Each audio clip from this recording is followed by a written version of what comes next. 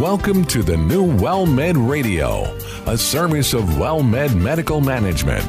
Over the next half hour, WellMed Radio will educate you about the health and wellness of adults everywhere. Co-hosts Dr. Marissa Charles and veteran broadcaster and attorney Ron Aaron will share information to improve your health and well-being. Here are Ron Aaron and Dr. Marissa Charles. Thank you so much for joining us today on WellMed Radio. Delighted to have you on board.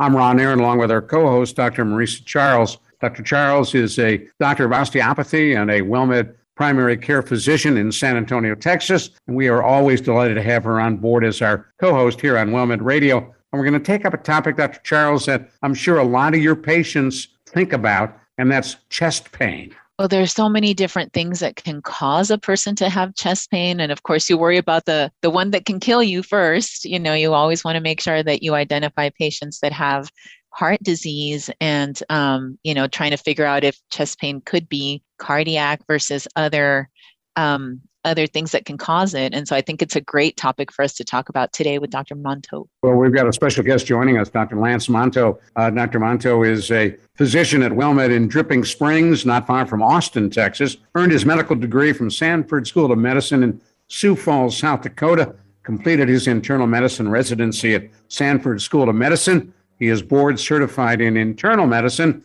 And as he told us off the air, spent most of his life growing up in the great state of Montana, and now finds himself in the hill country. Looks just like Montana, I'm sure. Dr. Monto, thanks for joining us. Appreciate you coming on WellMed Radio. I'm happy to be here to talk about one of my favorite subjects for sure. And that favorite subject is chest pain. It is. I mean, it presents itself so often. And of course, whenever anyone, patients, and typically it's family members, even in my own family, it's something that comes up from time to time. Certainly when we are not in medicine, we do tend to think, in dire straits terms, usually, I'm having some chest pain. Immediately the focus goes to the heart. So then, of course, our job in medicine is, one, ruling out, the serious thing, which of course is the heart. That's our number one main concern, to make sure that that is not the cause, that is not the reason. Again, when we are not in medicine, we tend to think that there's an equal, what would be an example? Like a cough, for example. A cough is such a general thing, but it could be a cough from a cold, it could be a cough from asthma, it could be a cough because you have COPD, et cetera. So when it comes to chest pain in a similar way, there's a lot of different reasons that we have it. And again, our main focus is looking at ruling out, as we say in medicine, to make sure that it is not the serious thing, which is the heart. So I'll basically just jump right into that. And so when I'm thinking in terms of the heart, number one, do they smoke?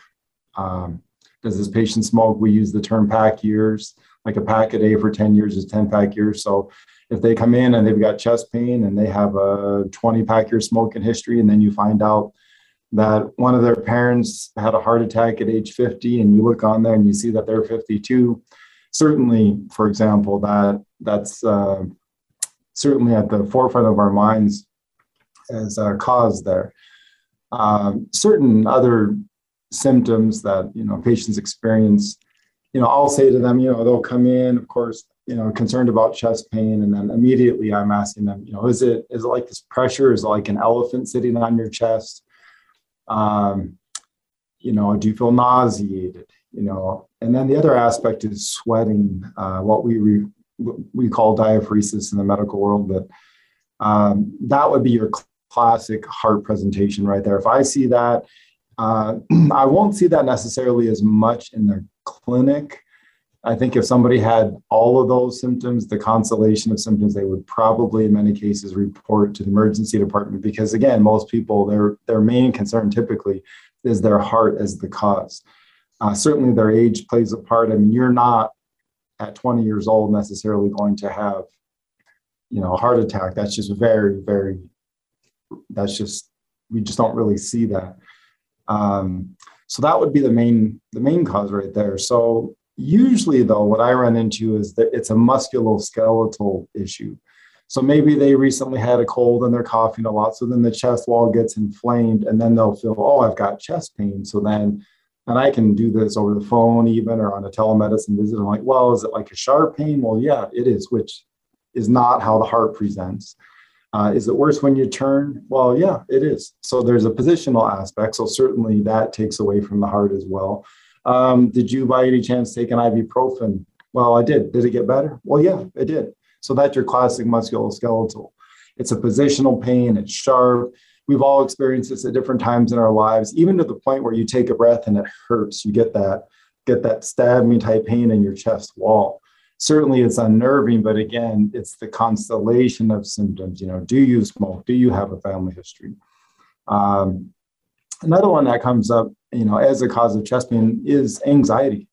And the tricky part about anxiety is it's similar to heart, the heart being the problem in the sense that it is a pressure sensation similar to when the heart is the problem. But it's different. They won't have, for example, typically the smoking history. They will not have, for example, the family history. And then if they do have a history of anxiety, many times they'll have a medication such as Ativan, Xanax, one of those. And I'll say, well, why don't you take one? Or did you take one? Well, I did. Did you notice that chest pressure is better? It's improved? Well, yeah, it is. And this does show itself quite a bit. 1/3 of emergency department visits for chest pain are, in fact, anxiety. So it comes up a lot. And if you go to the emergency department and you talk about or complain about chest pain, you are going to get an EKG immediately, which is a very, very good test and lets us know right away, is there something, catastrophic, number one, or something that just does not look right. Let me interrupt you for just a moment. I want to let folks know who may have just joined us. You're listening to WellMed Radio. And we're talking on our WellMed Radio hotline with Dr. Lance Manto. He is a physician at the WellMed Clinic in Dripping Springs, board certified in internal medicine. And our co-host, Dr. Marisa Charles, is with us as well. I'm Ron Aaron, and I'm sorry to interrupt you. Let's come back, Dr. Manto. I do have a quick question because there's a difference sometimes between the way women are diagnosed and men are diagnosed when it comes to chest pain and heart attacks. I've got a good friend here in San Antonio, a woman who ultimately was diagnosed with a heart attack, but for several visits to the ER, they never even thought that she was having a heart attack because her symptoms weren't typical. Are those differences something that more and more emergency room physicians and others are aware of now? First off, that is an excellent point. It is an excellent question. It does come up from time to time. Not only women, but for example, if you have diabetes and you are a male, your presentation may not necessarily be the same. That's where it's really, again, going back to the smoking history, the family history. I had an interesting visit some time ago where I do some telemedicine visits. We are a team in WellMed, so we help out other clinics wherever we can. I love to do it. I love to help out. And I love medicine for that matter. But a lady came in and she thought, the complaint was something like, this particular medication is causing jaw pain. And I thought, okay. But then she said, then I asked her, well, when do you notice it? Well, when I'm up kind of moving around the house. And so that's where Dr. Manto's flag goes up right there. And your little spidey sense. That's right. And so then I said, well, do you notice, does it get better when you sit down? Well, yeah, it does, as a matter of fact. Okay, so that right there is leading me towards angina, and I'm quite concerned. So angina being, that's the medical term, obviously, but that's chest pain where whenever you are physically doing something, you're increasing the load on the heart. So then the oxygen requirement goes up. But then if you have plaque in those arteries, normally maybe you have a river, but instead you have a stream. So you're not getting as much oxygen. And in her case, she did not actually have the chest pain. She was only noticing it in her jaw because, again, going back to the constellation of symptoms, chest pain, but then also radiation into the jaw or to the arm. So in her case, that's all she was getting was this sensation in her jaw on one side. And so I immediately suspected, of course, that this was coronary artery disease, that it was undiagnosed. I did a stat clinic visit set up with the cardiologist. He took one look at her and she ended up going and having some stents placed. So wow. And the stents would open up her arteries? That's exactly right. So they go in there with the left heart cath, they'll go in through the leg and go up into the heart. It's really Star Trek medicine, as I like to call it. And so they go in there and they'll first off, they do what we call an angioplasty. So they'll stretch out the artery. This is one of the coronary arteries. And then they'll put a stent in to hold that area open. And I'm glad we're talking about the subject because it's very important for people who have had stents. And that is the stent, and they'll show it to you. I mean, some patients, they've seen them. They're just tiny little things. They look like a little cage. So they'll put that in there. And again, it keeps that part of the artery open. And then they need to be on an anticoagulant. They need to be on a blood thinner, because if you just put a stent in and leave them alone, the platelets going through the body, they'll see that metal, for lack of a better word, and they'll want to form a clot there. So because it's a foreign body. Mm-hmm. That's right. That's exactly right. And those platelets are just doing their job. Oh, if we have a cut, we need to form a clot. Well, we do not want a clot there in our heart.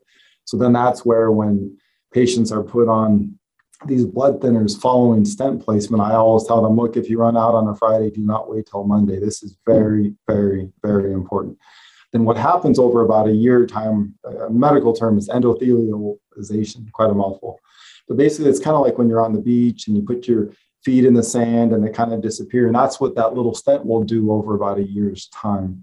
And then the cell wall will come in around it. So then I tell patients, now, if you made yourself really small and you went in that artery, you wouldn't actually see the metal anymore after about a year. Mm-hmm. So, and then again, it's an amazing thing that we can do for patients to put stents. Well, do the stents have to be redone over time? Do they ultimately weaken? Typically not. Sometimes what we run into, though, is the coronary artery disease is ongoing. So maybe a patient has 1 or 2 stents placed, and then sometime later, it might be 15 years, 10 years, if they have not stopped smoking, if they have not lowered their cholesterol as per recommendations. So that's where the cholesterol medications come in to lower. And sometimes, and that is a question, can you reverse the plaque formation? It does appear that, we can. That's an ongoing thing, but certainly, absolutely, the statin medications, Crestor, Lipitor, they've made a tremendous difference in survival for patients who were, of course, having heart attacks with the plaque buildup. Wow. All right, now we're going to come right back to you, Dr. Charles. Hang in there. I'm Ron Aaron. You're listening to WellMed Radio. We're delighted to have with us on our WellMed Radio hotline, Dr. Lance Manto. He's at the WellMed Clinic at Dripping Springs, not far from Austin, Texas. Dr. Marisa Charles, our co-host, is here as well. We thank you for listening to WellMed Radio. Did you know people with Medicare may switch to Medicare Advantage plan with a rating of 5 stars anytime during the year? Plans are rated from 1 to 5 stars on how well they manage preventive care, such as screenings and immunizations, chronic conditions such as diabetes, heart disease, and respiratory illnesses, and their customers' experience.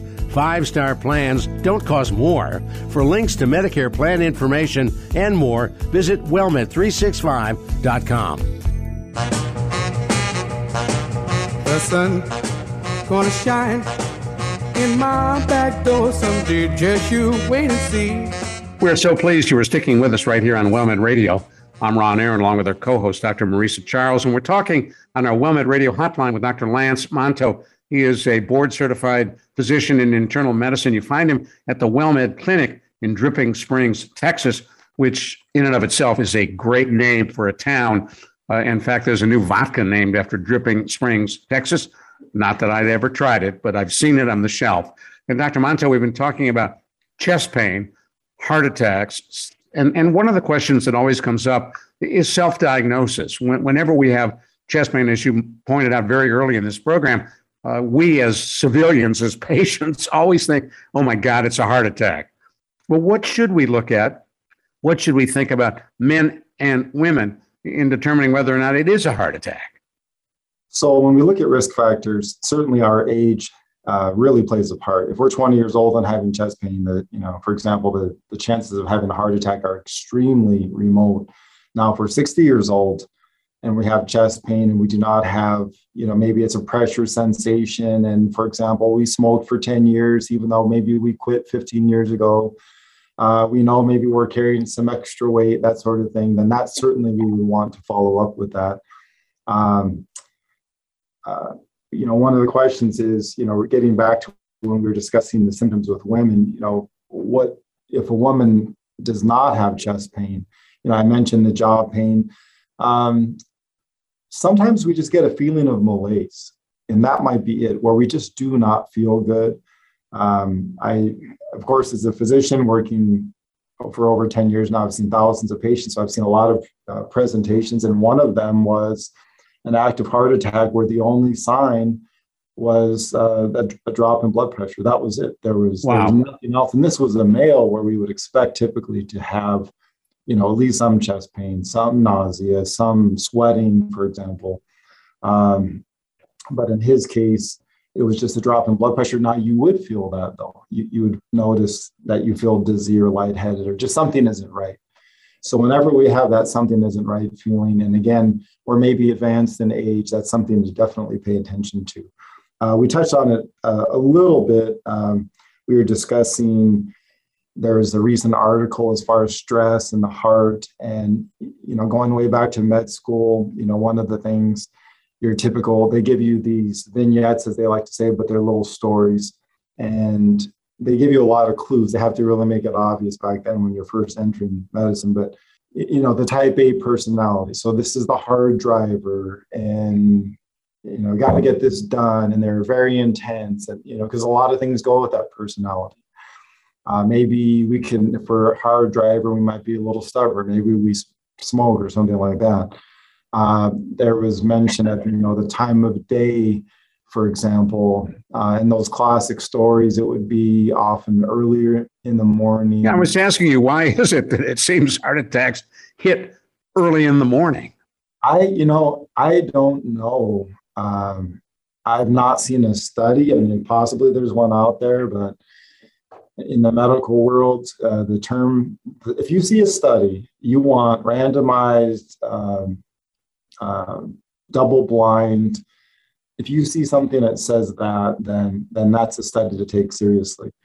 As far as the time of day, that heart attack I mentioned earlier, that was about midnight, as a matter of fact.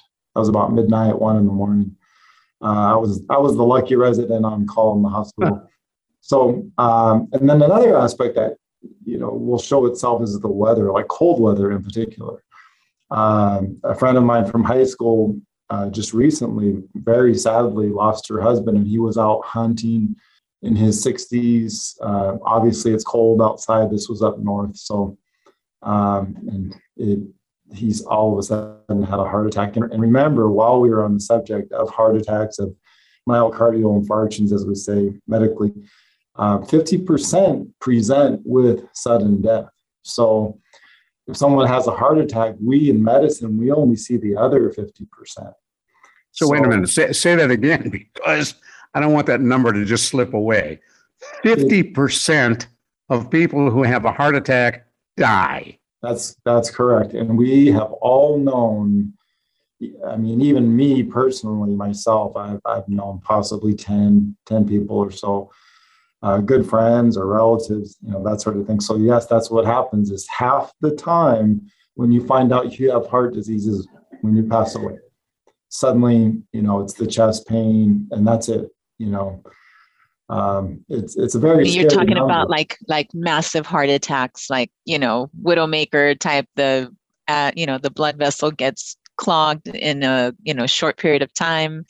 And I do have actually a couple of friends that I've known, and one guy was in his 40s. Wow. That passed away that way. See, that's a very sexist term, widowmaker. Well, but it's so common because it seems to be mostly guys. Well, heart disease is very present in women as well, and which is why there's that whole Go Red, campaign with the American Heart Association, right, where, the little red dress, I don't know if you've seen that little campaign, sure, but it does sometimes go unrecognized in women. And another thing is, like Dr. Monto was saying, that cholesterol medication has made such a big difference in reducing death and problems from heart disease. But I still have so many patients that are reluctant to take it. And I have had so many conversations till I'm blue in the face. And some people just decide that they don't want to have the medication, or think that it's big pharma or some kind of brainwashing that is, trying to get us to get them to take that medication. But I try to explain that the studies all showed such a significant change in the survival from heart disease and from heart attacks when that particular class of medication came on the scene. See, I'm in the other category. I take simvastatin as a cholesterol preventative. And I say to myself, how could this tiny little pill be that effective? Maybe I should take 2 or 3. Just kidding, no, doctor. Ron, no. Just kidding, doctor. But really, that little tiny pill, if you've never taken it, it's about the size of the head of a pin, a little bigger. How does that do what it does? I was actually my last year of med school, and I was following or shadowing, as we say, this physician who'd been practicing maybe 30 years. And I just asked him one day, I said, what have you noticed personally? And he said, years ago, you saw people just pass away all the time with heart attacks, all the time. He said, and then statins came on the scene. And I want to say it's about 1991, roughly, was the first one. I want to say that was pravastatin, which is the most studied, the most tolerated. It's a very good statin, although it's not that strong compared to like Crestor or Lipitor. And he said, and once they came on the scene, it was like a glacial change as far as what he saw with his own eyes. And we can hear a lot of things, we can read a lot of things, but what do we see with our own eyes? And he saw the difference, and he was in a smaller town. And so he knew a lot of, people personally, of course, and the patients quite well and that sort of thing. That's really testimonial that validates what changes we have seen. And yet, as you were saying, Dr. Charles, there are people who are resistant. Look, there are people who don't want to get the COVID vaccine. And then you read all these stories, they end up in the hospital, and then they say, I wish I'd had it. It's tragic. But, we continue to try to encourage our patients. And I will say, at this point, it's few. It's not the majority. I would say the majority of my patients have had their vaccines, and Good. Maybe not the booster, but have had a lot of the vaccines. And I'm not seeing as many of my patients ending up in the hospital. And I know we digressed to COVID, okay. Which is ever present because right now we're having such a surge in San Antonio. But I wanted to mention one other potential cause of chest pain that I personally experience now and again, and that's esophageal spasms. And I certainly have had, sometimes it's GI that can trigger the pain because heart's pretty healthy, but there are definitely times where I'll have that experience, and Tums or Maalox or Pepto or, something along those lines will soothe it and will calm it for me.